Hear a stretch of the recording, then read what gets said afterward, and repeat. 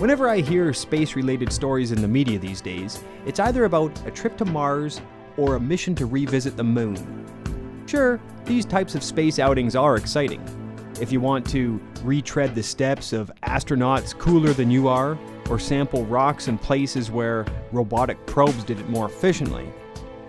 Seriously, who wants to be aboard the first human-crewed mission to Mars? That's one heck of a long time to go without a proper shower, non-dehydrated food, liquor, toilet paper of any kind, or a reliable supply of Old Dutch Ripple chips. And you know, it would only be 2 weeks into your 3-year mission when you discover your crewmate has some weird-ass habits. Yeah, in training they hide their quirks, but trust me, those tics will come out in full force underneath a hazy red sky. It takes anywhere from 5 months to almost a year to get to Mars. Then you've got to get back. Or can you? Maybe the first few missions to Mars will be one-way tickets. Maybe you'd be forced to live your whole life on a barren planet in a tiny shelter. And when you die, you'll be buried in a shallow, rocky Martian grave. And when technology allows for more elaborate space travel, your corpse gets picked and prodded by NASA scientists when they come and retrieve what's left of you. After all, how are you going to haul all that extra fuel to Mars required for a return trip back to Earth? And even if you could pack enough fuel, what would it be like hanging around in cramped, equipment-filled quarters, elbow to elbow with smelly, greasy PhD holders? And what if you want some privacy? There's no air outside. Oh, hey guys, I'm just gonna head outside and stroll over to that ridge over there with my helmet and spacesuit and sit down under nothing, because there's nothing. And I'm gonna sit down and read my copy of Dune. A mission to Mars is like camping without fun or easy access to oxygen. Forget Mars. Or at least going to Mars like a galactic vagrant. If we want to go in style, if we want to have a good time while we're there, if we want to get some serious shit done in space, let's hold off on Mars and focus our efforts on building a space elevator. Yeah, a space elevator. It's exactly as it sounds. A transportation device that can lift an object from Earth into space. The concept of a freestanding tower reaching geosynchronous orbit was first proposed in 1895 by Russian Konstantin Tsiolkovsky, a pioneer of astronautic theory. Of course, a building that tall would collapse under its own weight, so modern concepts for space elevators ditch a super tall building and replace it with a super long cable.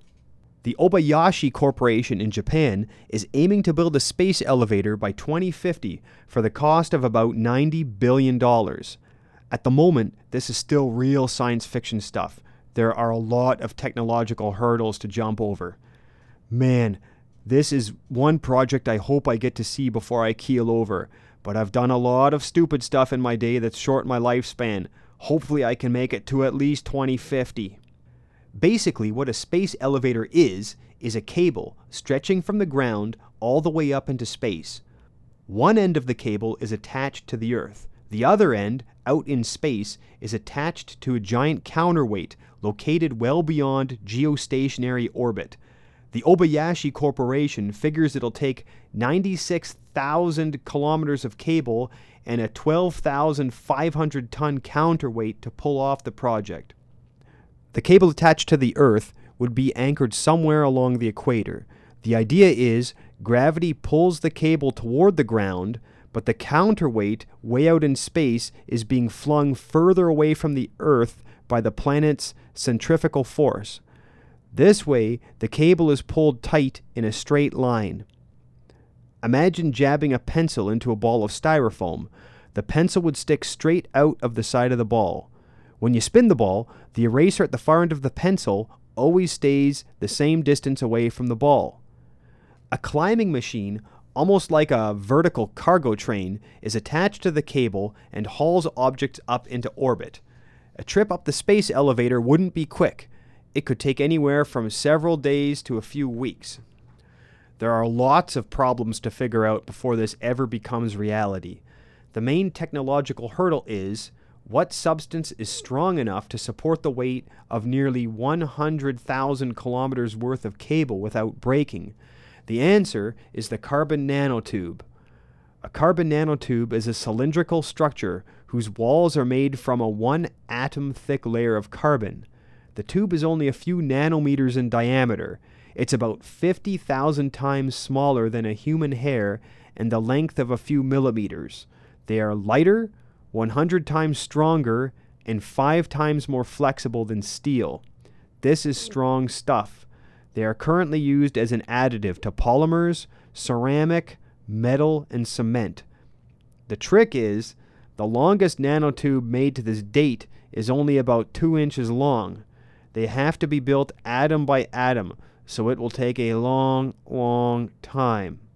The great thing about the space elevator is it would really reduce the expense of getting stuff into orbit. To escape Earth's gravity, a rocket has to reach a speed of 11.2 kilometers per second, or about 40,000 kilometers per hour. This requires a lot of thrust and a lot of fuel. The Saturn V rocket that took astronauts to the moon was 365 feet tall and over 30 feet wide. The only part that returned to Earth was a tiny capsule. Basically, the rest of the rocket was a gigantic fuel tank. Using rockets, it costs about $14,000 Canadian to get 1 pound of stuff into space. The space elevator could move the same weight for an estimated $130. This would make it way cheaper to send things into space. It's estimated that a space elevator could lift 100 to 1,000 tons at a time. A cable made of nanotubes, just 7 centimeters thick, could transport more than 1,000 tons. Traveling to distant places like Mars would be easier too. Instead of launching a rocket from the ground and wasting fuel combating Earth's gravity, the rocket could be launched from orbit.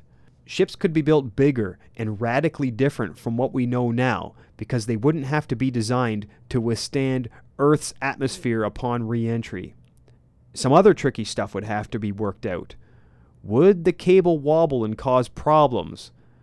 It would sure be scary riding up the elevator with your takeout coffee if the cable was weaving and twisting and thrashing around.